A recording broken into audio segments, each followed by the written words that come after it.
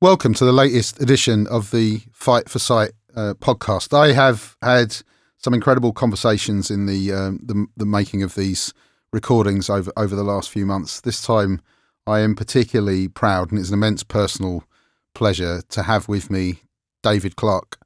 For those people that don't know, David Clarke was the captain of the blind football team in the 2012 Olympics, 25 years in banking, the chief operating officer at the Royal National Institute of Blind People, and I'm very proud to say one of my great friends.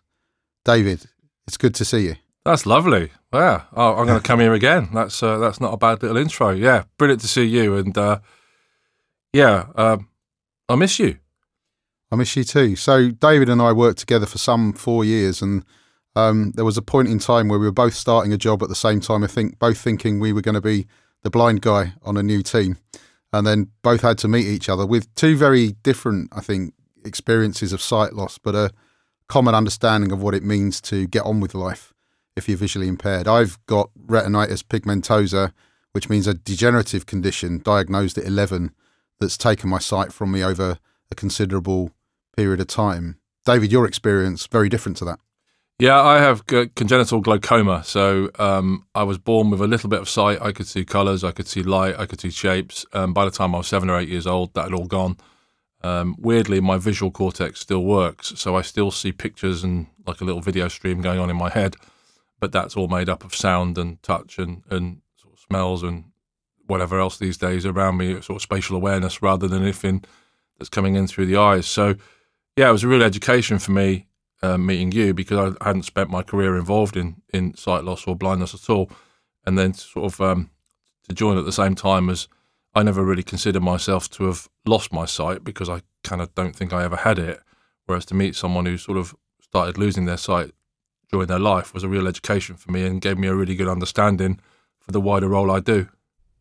I mean, it was quite a moment for me as well, because whilst, as you do when you lose your sight, you find community with other people with sight loss. I've never, worked closely and been friends with someone that has, if you like, all of their lives learnt the skills and techniques to get on with work. It was struck me the way that you can listen to a spreadsheet and understand what's going on looked a little bit like magic to me, that there was some sort of mysterious thing in the background. But I guess from your point of view, that's how you've always done things, is it? I mean, when new technologies came, you experienced them through sound first and foremost. Absolutely. When I first joined my first employer, I remember a very, I felt very appropriate, but some would think quite inappropriate conversation I had with the recruiting manager, who was the final interview of 3 or 4 different interview rounds. And he said to me, look, we want you to come and work with us, but we need to be sure you're ready for this, because we've never had someone with your condition come and work for us. And this is not about you. This is about us. We're not very good at this. And I found that to be really enlightening, because he talked to me about needing to be resilient, and that he was very honest in saying I was going to face into challenges that, not every other employee had to face into. And I think this was the reality. And it still is in many ways. But this was before, the Disability Discrimination Act, the Equality Act. It was around about the introduction of access to work, I think, although the process was very limited compared with what it is now. And the technology, of course, most companies in those days were working off mainframes, big, massive computers based in some central location that sort of dump stuff out onto terminals. It didn't interact. So even if something as simple as getting the voice software to work, it took nearly a year to sort it out.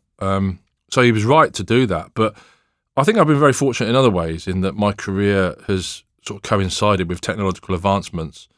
It's just like the iPhone, for example. I basically live my life on it now. And so I think I've been very fortunate in that way. And I guess the other thing, particularly when I came to RNIB, it was quite strange for me to sort of, I'd always been in an environment where I was the only person, and therefore I had to find ways to deal with it. I remember going to one global credit institution where, I had to learn how to use their credit system because it was completely inaccessible, and I had to find workarounds for almost everything. And I guess that's something you do, but it's incredibly tiring and incredibly stressful. Yeah, I mean that point there, the sort of the extra energy to get to the introductory level of performance is quite something. And I think, you know, having resilience in the background and stamina is something that's unfortunately, I don't think, you know, there for everyone necessarily in the same way. And it's not something you should have to have. I mean, this is the point, I guess, that looking back, I think I spent the first 6 years of my career trying to be like everyone else, and came to a conclusion one day when I nearly mucked something up because a piece of paper had got lost at the bottom of my in tray, that I needed to stop being like everyone else and start working like me. And from that day forth, I decided I wasn't going to have another piece of paper on my desk. And of course, I could do that because, you know, email was becoming a lot more prevalent and sharing documents and all that kind of stuff. So I could do that. And I just had to educate my customers, don't send me paper, send me data, send me emails. But yeah, I mean, this assumption of having to be more resilient, it does place a lot of stress on the individuals, no question about that. So it strikes me in conversations I've had recently at Fight for Sight in looking at how we get more blind people, you know, connected to what's going on with the science, and also to make sure the science is sensitized to the lives of blind people. We've kind of come up with a view that there are two questions that occur at that point of diagnosis for people themselves, or, you know, often for their children as well, which are, you know, at root, can you stop this happening? How can I or my child live their lives? And I wonder, in hearing and having worked with you, David, and absolutely seeing you are your own man in the way that you're approaching things, how much your upbringing and your childhood has equipped you to be able to do those things. And I do remember the story of the it being the Christmas season. I remember the story of you saying the way that your parents brought Christmas to life for you. I wonder if you could explore that a bit, because I think there's a lot in the culture of your family that I think demonstrates how we can, you know, find, you know, I agree with you, resilience shouldn't be expected, but it's a handy tool if you can develop it, yeah? Yeah, I mean, first of all, my parents were in no way equipped to deal with being told that their child was blind and would lose all of their sight very quickly. I don't, you know, unless you're an eye surgeon, I don't think you can be equipped for that. And even if you are, you're still probably not equipped, because you know the medical side, but you don't know the life side, you don't know the lived experience side. But they certainly were nowhere near equipped and got nowhere near the support. So what they had to fall back on was kind of common sense and logic. And what they were absolutely certain of was they wanted me to live what they would describe as a normal life. But they also realised is that, you know, in the same way that we all talk about nowadays, there needed to be some adaptations. So when they taught me to ride a two-wheeler bike in the street, the adaptation was they'd tell me where the cars were parked and I would hopefully miss them, which I did for the most part until somebody cleverly moved their car and I didn't realise. But it was that kind of like just get on with it type approach that they kind of built into me. And it takes a lot of bravery to do that with your young child, you know, recognising the risks. But one of the amazing cute things they did around Christmas was they always used to put glitter on the floor that I could feel, which was the sign that Rudolph had been and delivered the presents and everything else. I guess their view was that my sisters used to walk into our living room and see all the sofas and the chairs decked out in colourful paper, and I didn't get that vision, that moment of wow, and they wanted to give me that moment of wow. So that's what they did. But I do think that I think the difference with me is that, and many other people, is that mine was effectively from birth.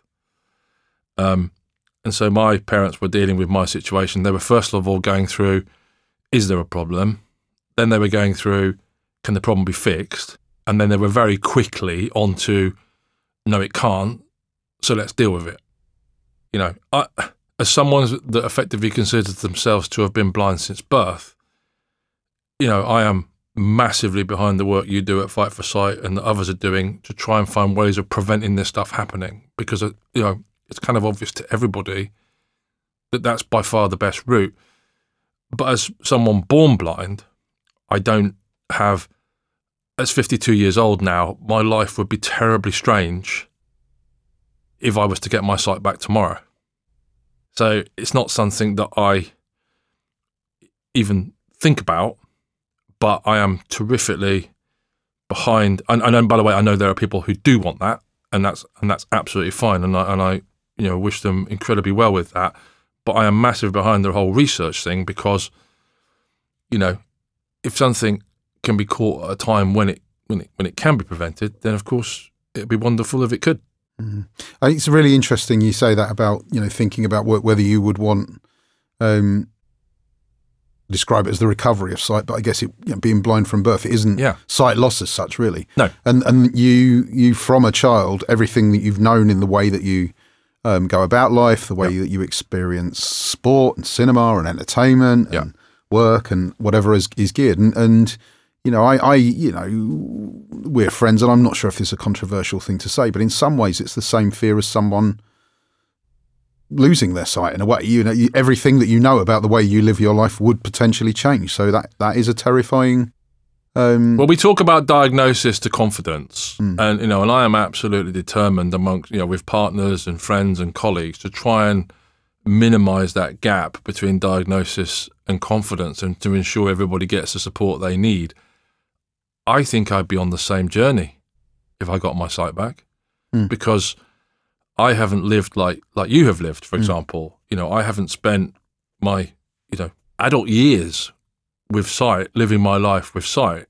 So I think there would be huge difficulties in the same way as in your own life, Keith. None of them insurmountable, but lots of them costing energy and having to deal with. So, look, there's so many people out there who are not getting the right level of support and are not getting the right level of help to move from diagnosis to confidence. So it's almost a moot point what I'm talking about. But I guess what I'm trying to make the point about is that there is a difference, I guess, in how one thinks about these things if you have been brought up in the way that I've been brought up. An important and positive difference, I think, as well. Yeah. I mean, we have very different experiences of, it is genuinely sight loss, for me. And, as you know, in the 5-6 years we've known each other, my sight's deteriorated significantly. I've got a guide dog, I'm having to change, all the time. So there's every chance that throughout my professional career, there won't be a settled state for me. It will change. And one of the hardest things that I found chatting to you as a mate and a colleague was trying to encourage you, in the only way I knew, to kind of embrace that change.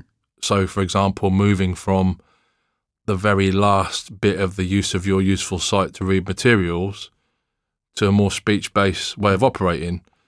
And I look at that challenge as a third party, and I might as well not be blind at all, because it looks like such a challenging thing to go through for me, And it's funny, isn't it? Everyone always assumes that if you're disabled, you must understand disability, and everyone assumes that if you're visually impaired, you must understand visual impairment. I don't understand your journey at all, as in I don't have primary experience of it.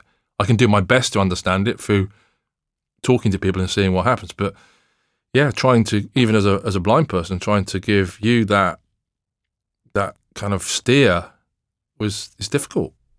I mean, for me, the great thing about finding community and friendship in the way that we have is that we have some comparables in our experience. I mean, we're two white blokes in our 50s with common interests in football, although I've obviously got a much more exciting prospect with Tottenham than you might have with Liverpool this season. We shall see. Well, it does have its more ups and downs, I agree with you. Yeah, but, ultimately, I think that there's something in my mind about the diversity of experience that's important as well. And difference for me is one of the ways that we power innovation. It's one of the ways that we kind of get to understand different perspectives on the world. I'll be really honest, David. I mean, and you know this well, during lockdown, my daughter was diagnosed with this eye condition. Yeah.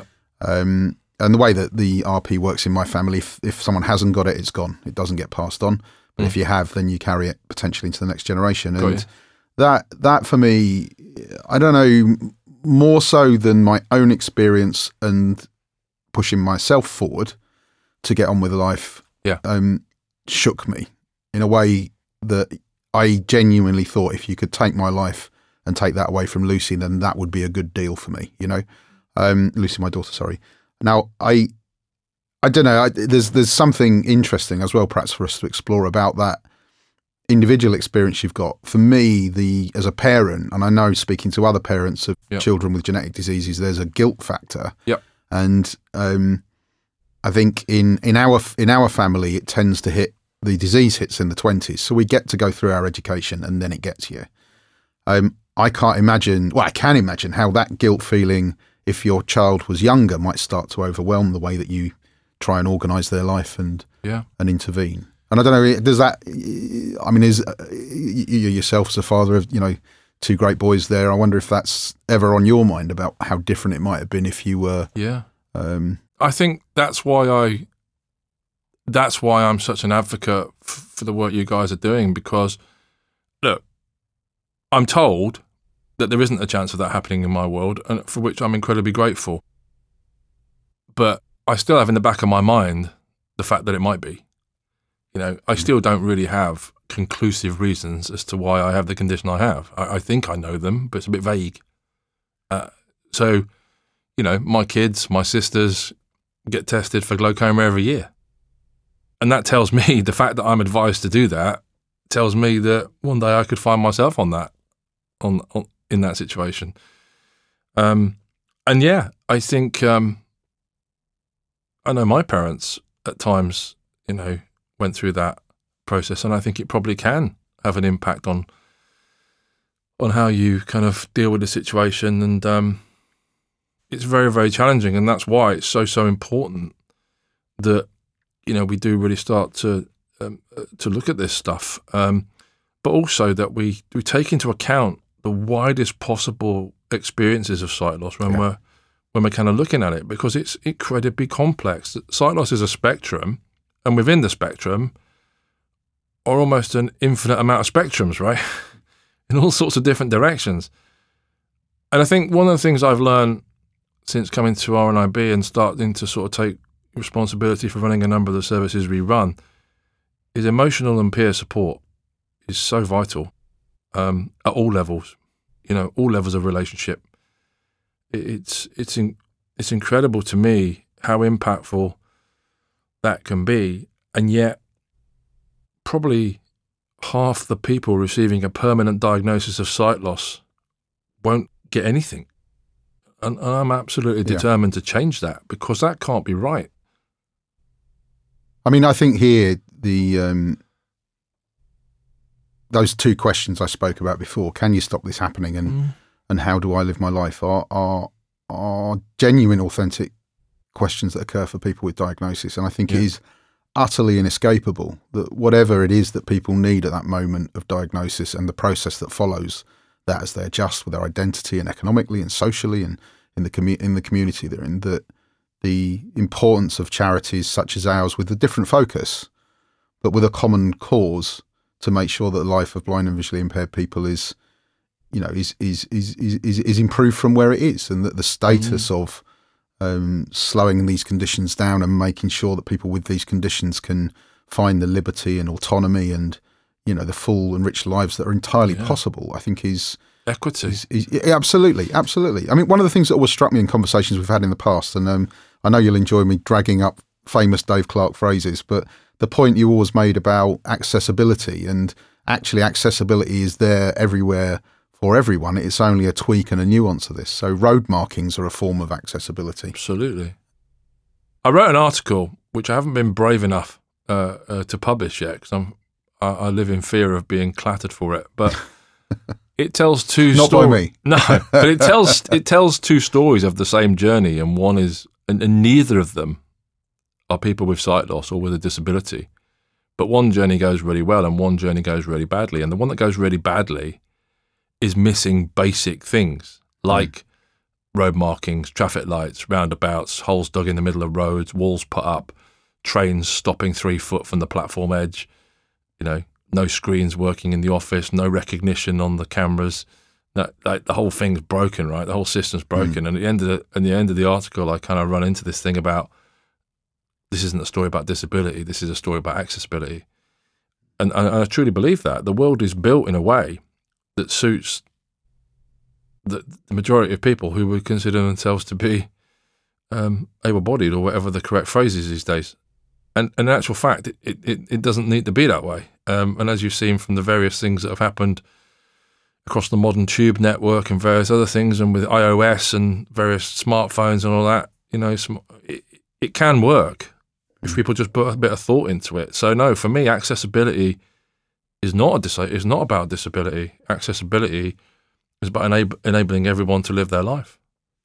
The thing that's always struck me about the potential of the modern world to be widely accessible to all sorts of diverse experiences and situations for people, as you say, is it only takes the bus driver to turn the sound off on the stops because he doesn't like the noise in the background, or the as happened to me yesterday on my way to go and watch the World Cup final, and they just shut a couple of tube stations and didn't do an announcement. Yeah. And you find yourself whisking through. I ended up in Upminster, which I wouldn't wish on anyone. No disrespect to Upminster. A big shout out to the pubs of Upminster. Well, yeah. Just in case in case they're going to sue Keith. I did make a small investment in the pubs of Upminster yesterday, and a very enjoyable time was had by all. One of the things that, as I mentioned at the start, Dave, the 2012 Olympics, which we know for so many visually impaired people that were participating there, was a massive boost. And I know the day that I met you, realising that not only were we two new blind guys in a new team, I also had the captain of the England football team in the mix there. So a lot for me to fight for. And you've always been very generous with stories of that. Apologies for the noise on there. That's the guide dog moving herself around and having a shake. I wonder if you could say a bit about what that meant to you in your life. Quite incredible to have that career alongside your banking career as well. But is that something that powered you on? Yeah, I mean, it's one of those sort of serendipitous things, really, where, I was born into a family that were passionate about football.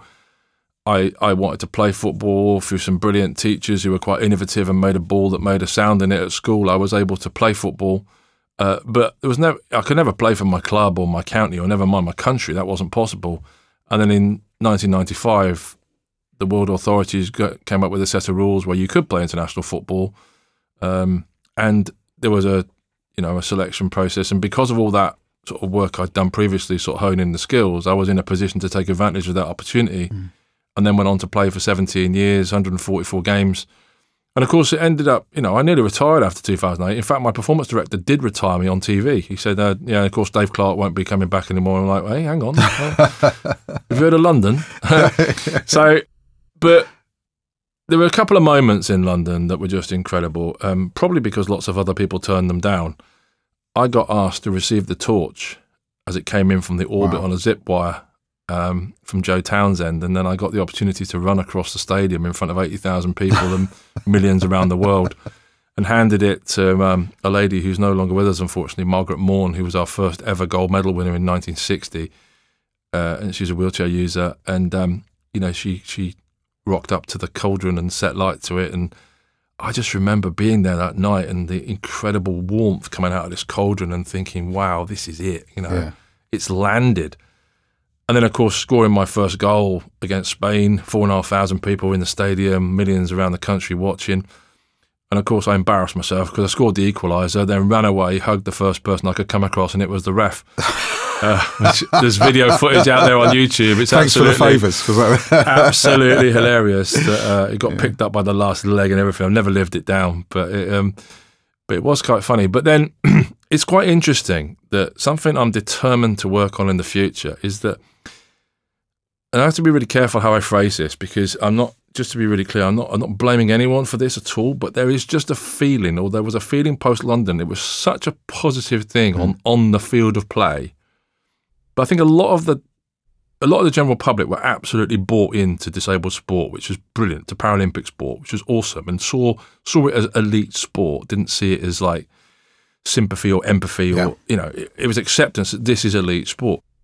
But I think a lot of disabled people also felt that it put incredible pressure on them, and I always I hear that and I understand it, and I think it's probably right. Lots of kind of people saying, well, why can't you do that?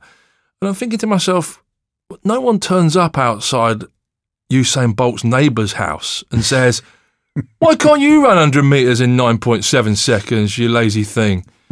And so I don't know quite how to sort of handle it, but I think overall, 2012 was such an incredibly positive experience. I think the time has now come for that to be expressed in wider life. I very famously said, which I sort of regretted, but I don't regret it actually, because it's the honest truth. I said on a podcast with the Telegraph, I said, what's the point in winning all the medals if you can't get the train to work? And I kind of meant it. It's not just good enough to accept sport as being the place where disabled people can excel. It has to be life. And people shouldn't have to feel less than because they don't do it.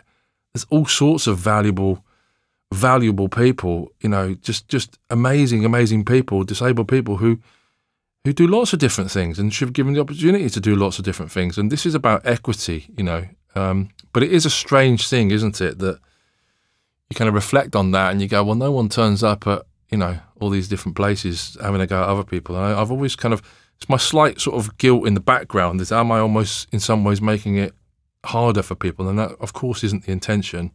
And I do hope that the gold dust that Paralympians create year after year after year when they participate and show the amazing performances does sprinkle on the whole of society and gets the whole of society to change its attitude. Well, in elite sport, I mean, you've articulated really eloquently there, but to my mind, elite sport can drive grassroots involvement and can and demonstrate what's possible. But obviously, for people with disabilities, in particular with visual impairment, there are some barriers to participation there that are in play. So whilst the will might be there and the impetus, there's more to go on perhaps than it would be for Usain Bolt's neighbour to take not that I know who he is. He may well be visually impaired himself. You're right. But, you're so right. It's what we do. And I wondered if you wanted to say a bit about the RNIB's work in relation to the Games in Birmingham next year as being part really of that movement that you've described. So there's two elements to it. The first element is being the major sponsor for the IBSA World Games, which is going to see thousands of athletes come to Birmingham to take part in visually impaired elite sport, which is brilliant, and RNIB is incredibly proud to be that lead sponsor. The second thing is see sport differently, where through research and through working with the sight loss community and a number of different stakeholders, we've been able to really hone in on the issues at play here. And strangely, it's not actually the opportunity, although there are, of course, issues with ensuring a positive reaction when blind and partially sighted people go to do sport or activity or recreation or movement. But it's almost how to get to the opportunity. And how do you know you want to do something when you don't know you want to do it and you don't know it exists? That's kind of the bigger issue. So how do you bring stuff to people? How do you give it? Because at the end of the day, it's about choice, right? But what I do know is that a blind and partially sighted person is twice as likely not to be doing the NHS minimum of movement in a week. Now, that sits out there very starkly because of all the different aspects that come with that and some of the challenges that can create. So what we're hoping is, our joint work with Sport England and British Blind Sport will bring these opportunities to people and give people choice and enable them, to take part. And the initial results are really, really positive, and also accessible workouts and things like that. Allowing people to do in their own home, allowing people to be part of a community. I say allowing, it's a stupid word really. Creating the opportunity it would be a better way of doing it. And not blaming people. A lot of people, no one should feel pressured or blamed. It's just providing the same opportunities as everyone else has, removing the barriers and see where we get to, I'm very, very excited about it. Well, and I think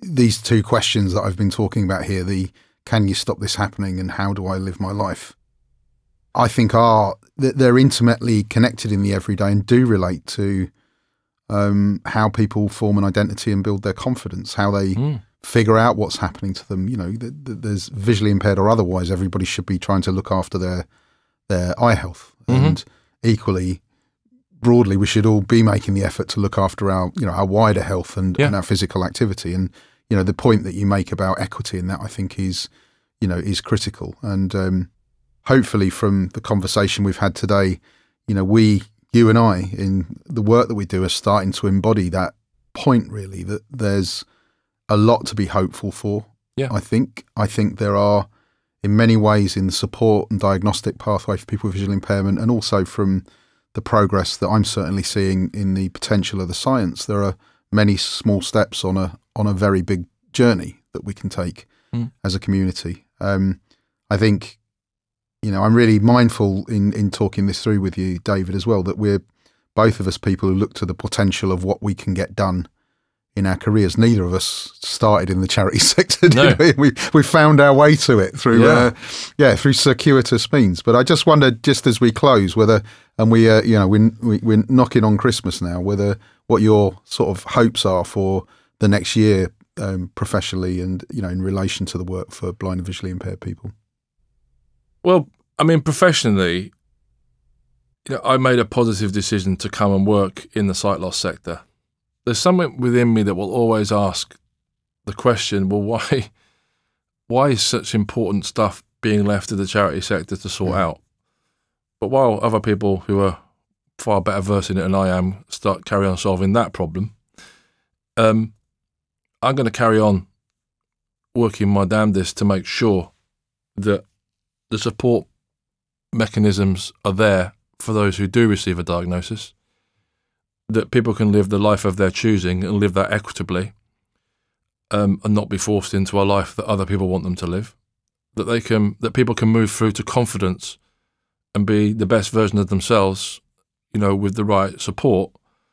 And then also, there are also around 600,000 to 700,000 people who have a sort of temporary interaction with sight loss every year as well, who could be incredible advocates for what we're trying to do here, and I think we spent very little time engaging those people. I'm talking about people who have cataracts that perhaps get dealt with, or I think there's a huge opportunity to really create a powerful force of hundreds of thousands and eventually millions of people who get the fact that 1 in 5 people at some point during their life are going to have a sight loss diagnosis, and take it more seriously and help us with what we're trying to do.